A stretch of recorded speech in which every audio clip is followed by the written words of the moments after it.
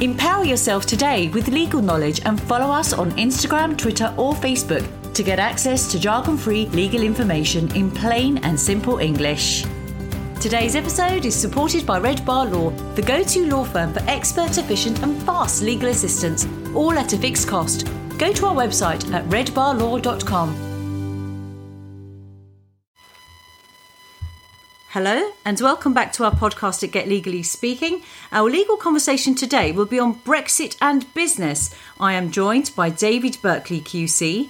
David is the head of chambers at Three Paper Buildings, a deputy judge, a qualified mediator and arbitrator and a lecturer.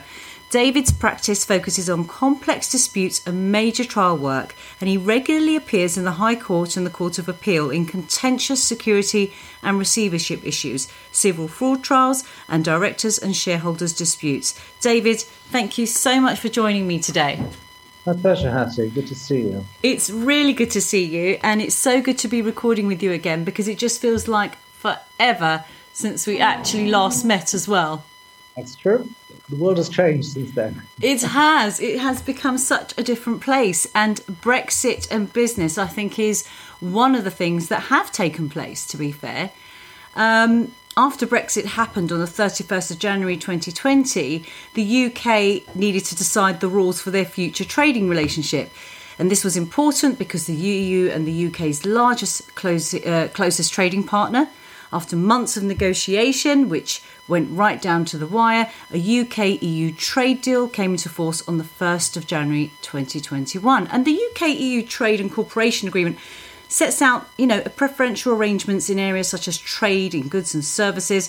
And while it will be by no means match the level of economic integration that existed while the UK was an EU member state, the Trade and Cooperation Agreement goes beyond traditional free trade agreements and provides a solid basis for preserving our long-standing friendship and cooperation.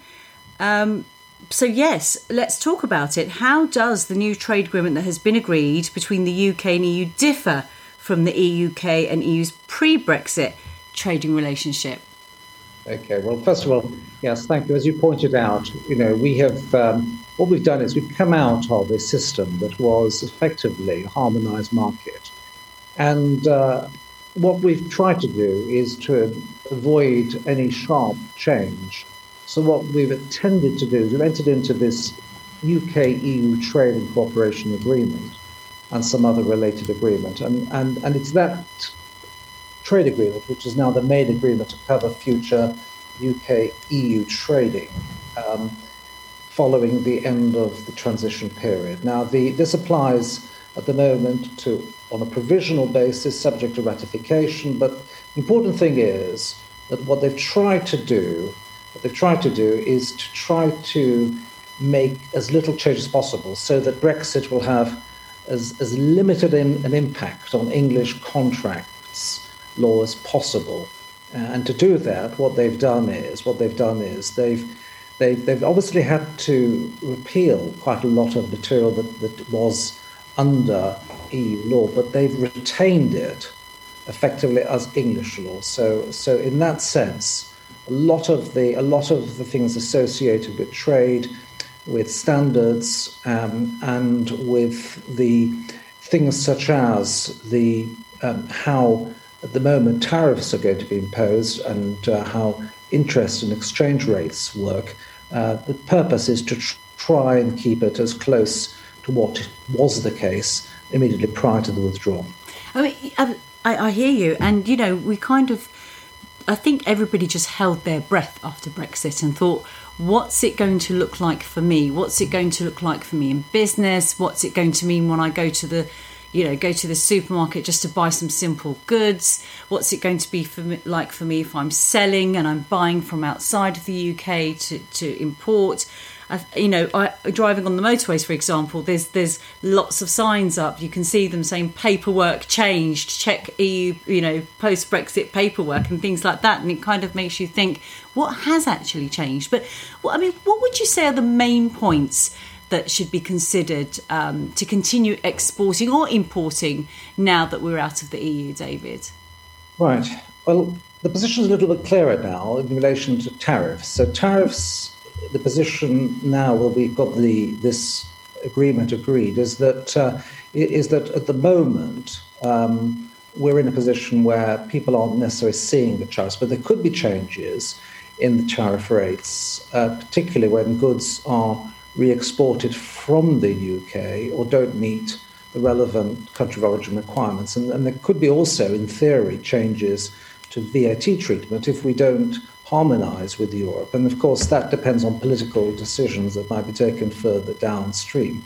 Second, and importantly, there is the fact that now that we're no longer part of the customs union with the EU, so in theory, custom checks may be needed for goods entering and leaving the EU.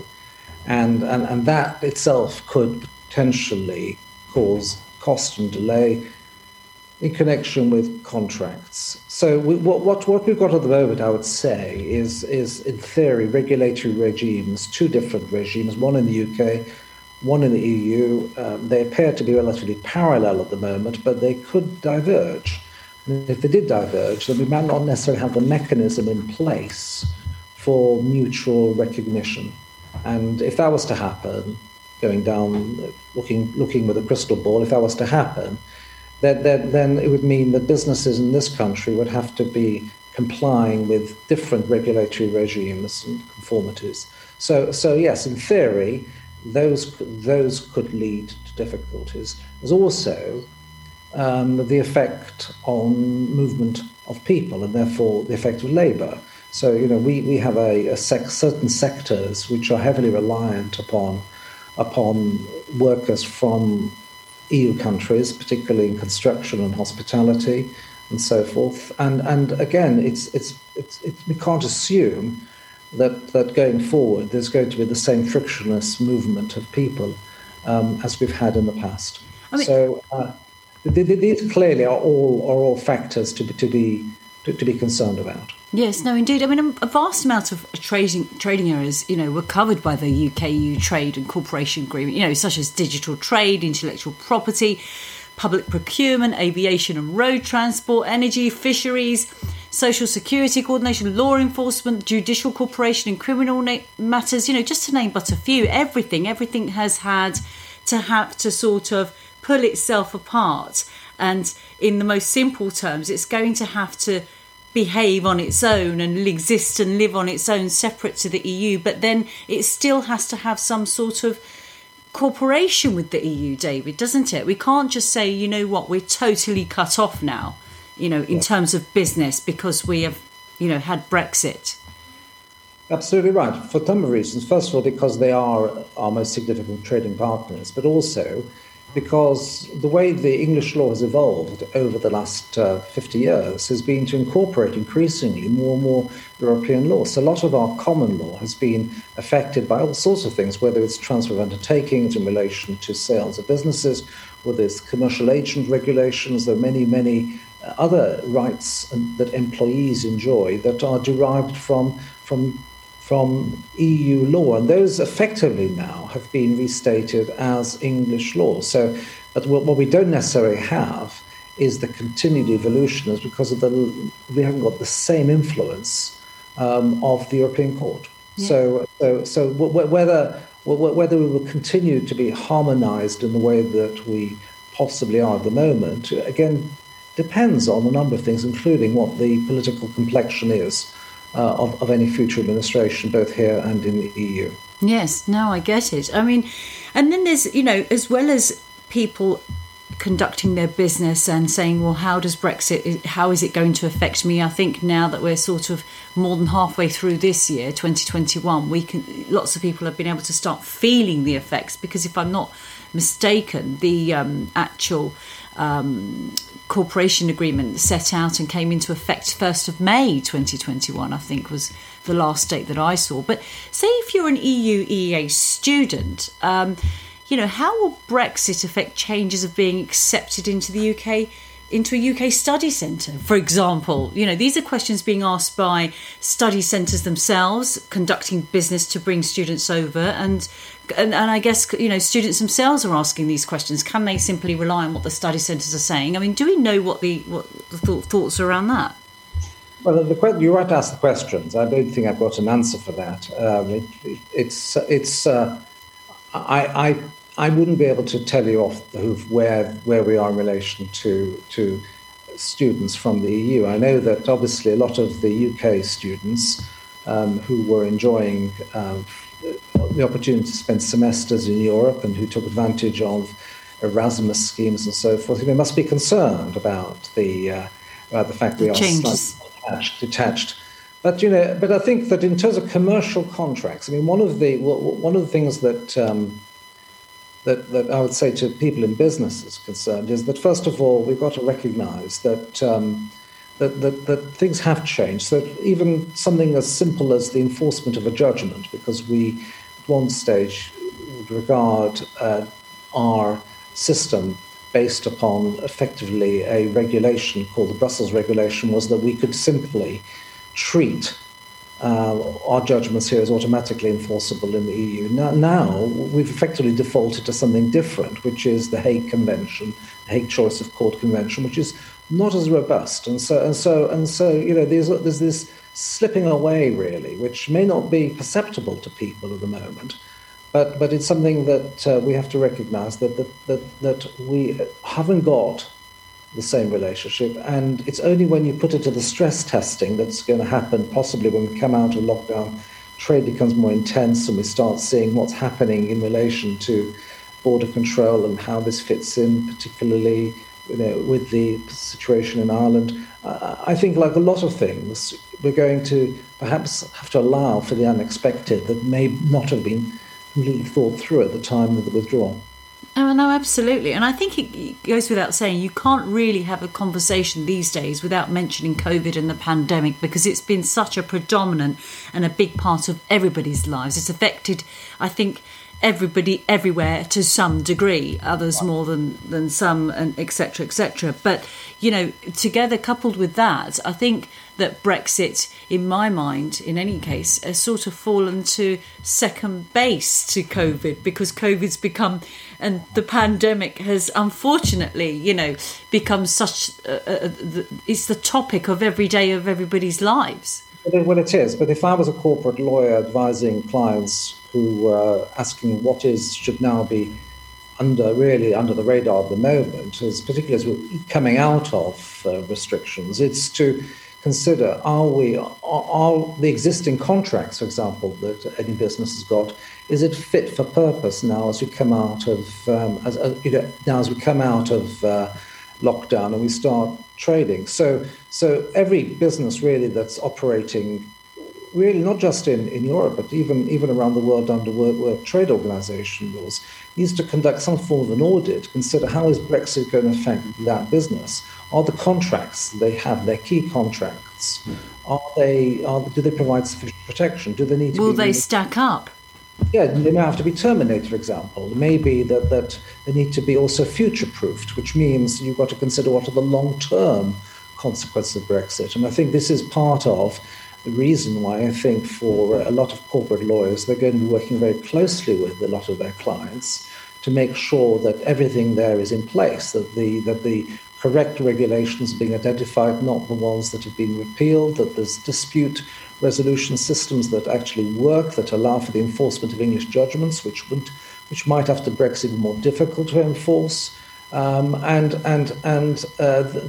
also, although it's probably too late for a lot of supply contracts, people have tried to introduce Brexit clauses, which means that the parties are in fact introducing triggers which when events certain take place in relation to the Brexit regulations, that causes a renegotiation, for example, of contracts. And that could be relevant to changes in exchange rates or custom procedures. So I think exchange rates and customs procedures in relation to a lot of businesses is a key element of the component of Brexit, which in a sense, it's a predictive process. We're going to have to see how that evolves over the next few months. I have to say, I don't think it's unfair to say that the pandemic and COVID has just complicated Brexit, has just added, difficulty to Brexit because of the pause, start, different stages of which countries are in having lockdowns, opening, people having to forfeit leases, landlords obviously being in some cases very difficult position in regards to their tenants. But if you don't trade with Europe, if you're not trading with Europe, but if you don't buy from Europe to be able to sell in the UK, or will Brexit still affect those of us that maybe don't do business with Europe, David?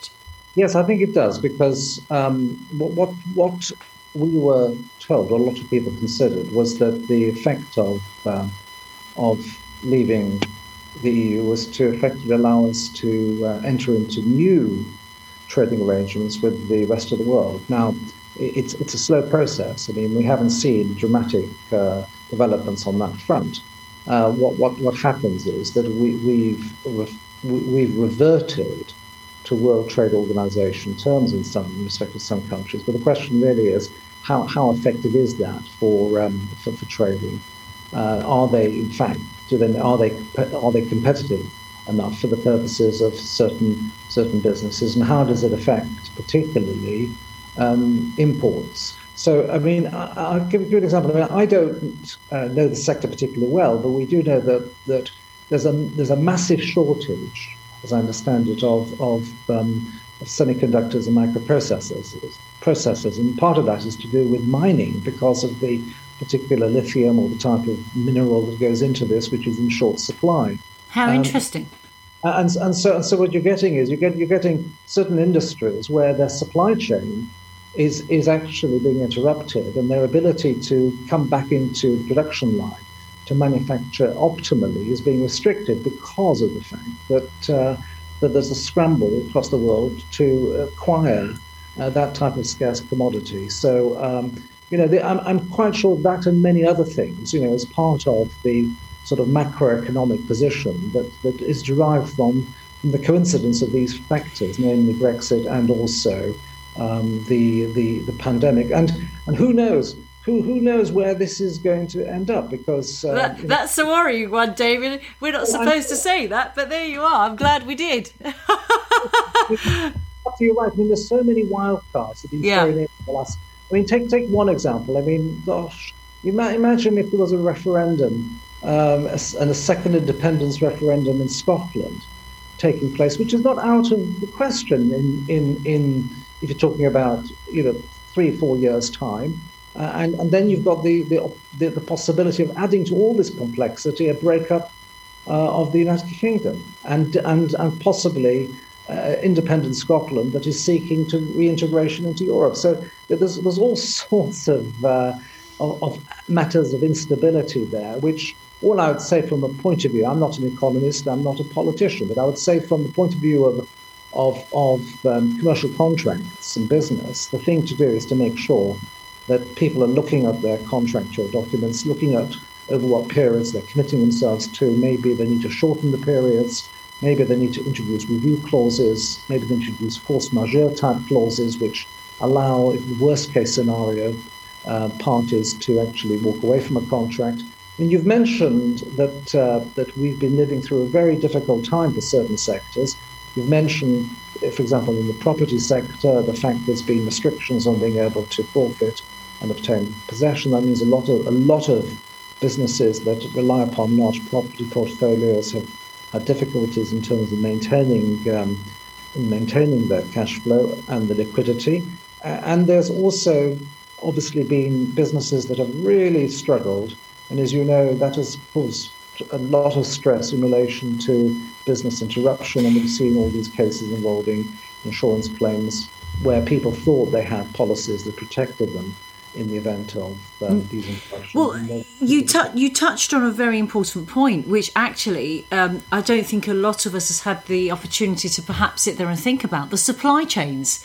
So even though your direct business may not be dealing with Europe, i.e. you're not buying from Europe to sell in the UK, or you're not selling to Europe, but I certainly have seen the effect on supply chains, even at my local supermarket, where I've gone there and I've thought, why is this product not available? It just feels like forever. And I think we've just been, in a way, spoilt in the UK, because you can get anything, any time of the year, all year round. So not having simple products available at the supermarket. And I think only a few weeks ago, I literally stopped and I said to somebody, when are you going to stop this again? What's going on? And they just said, we just simply aren't getting the product at the moment. And I thought, and I literally stood there and I crossed my, my eyes sort of, my eyebrows sort of crossed. I said, what do you mean? I was still ignorant to the fact that, okay, I can appreciate that the pandemic has had a massive effect on how we've been able to shop. And, there's been lots of things about that, which is a separate podcast altogether, I think. But I never for once thought that Brexit, I think, call it my natural ignorance on the topic, would affect the fact that a simple product that I've bought for decades is going to end up on the shelf in the supermarket again for me to purchase.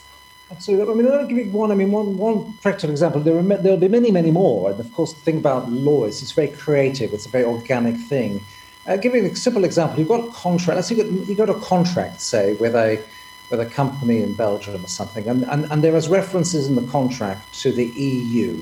So there's reference to members of the EU defining rights and various other things. So what's going to be the position after where we are now? Is the UK included within that contract or not? So if the contract specifically defines the EU by reference to its member states from time to time, that will indicate that the UK isn't even part of that agreement after Brexit, right?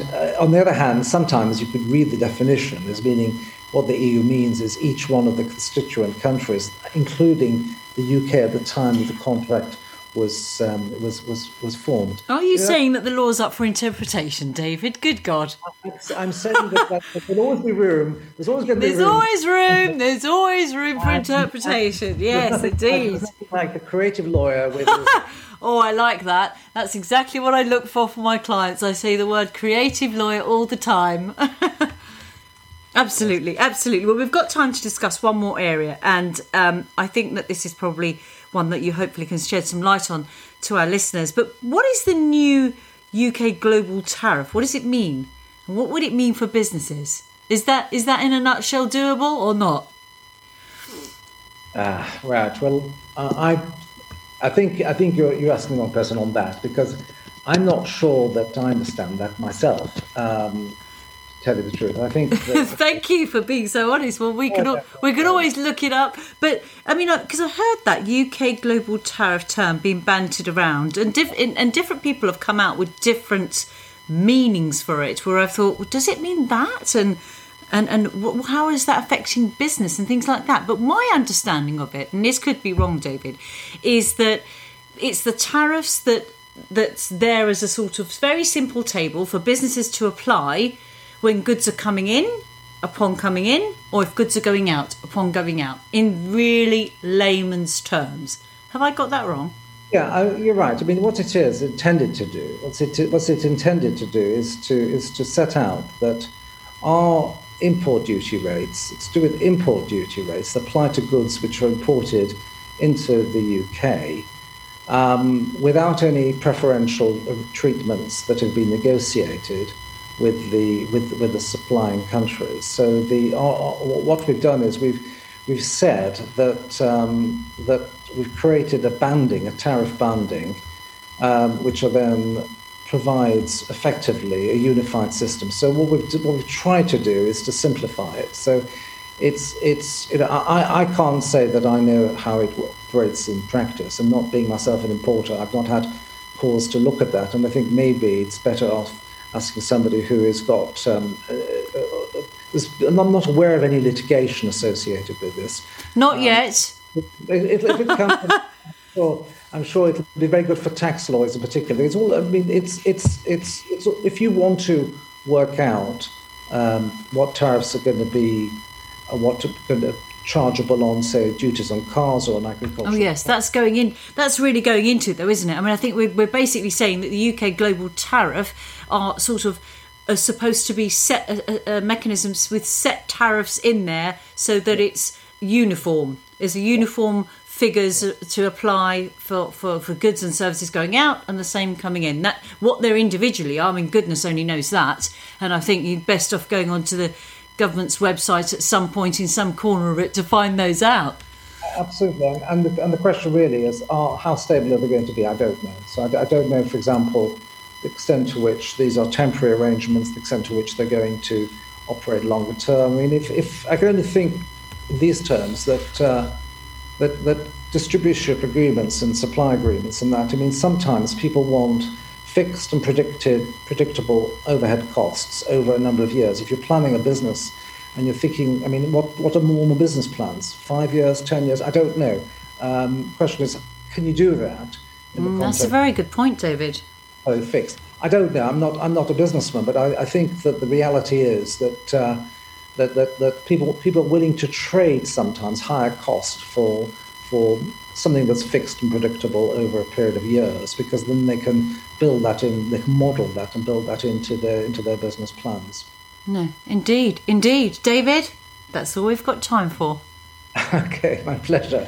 Thank you ever so much. It's been such a delight to have you on my podcast. Thank you for your time today. Thank you. And I will hold you to many, many more podcasts. That I'll definitely do. But what I'll say to our listeners is don't forget to click and subscribe to our podcasts. And you can find us on Instagram, Facebook, Twitter, LinkedIn and YouTube by searching Get Legally Speaking. Also visit our website at getlegallyspeaking.com. Thank you for listening. Empower yourself today with legal knowledge and follow us on Instagram, Twitter or Facebook to get access to jargon-free legal information in plain and simple English. Today's episode is supported by Red Bar Law, the go-to law firm for expert, efficient and fast legal assistance, all at a fixed cost. Go to our website at redbarlaw.com.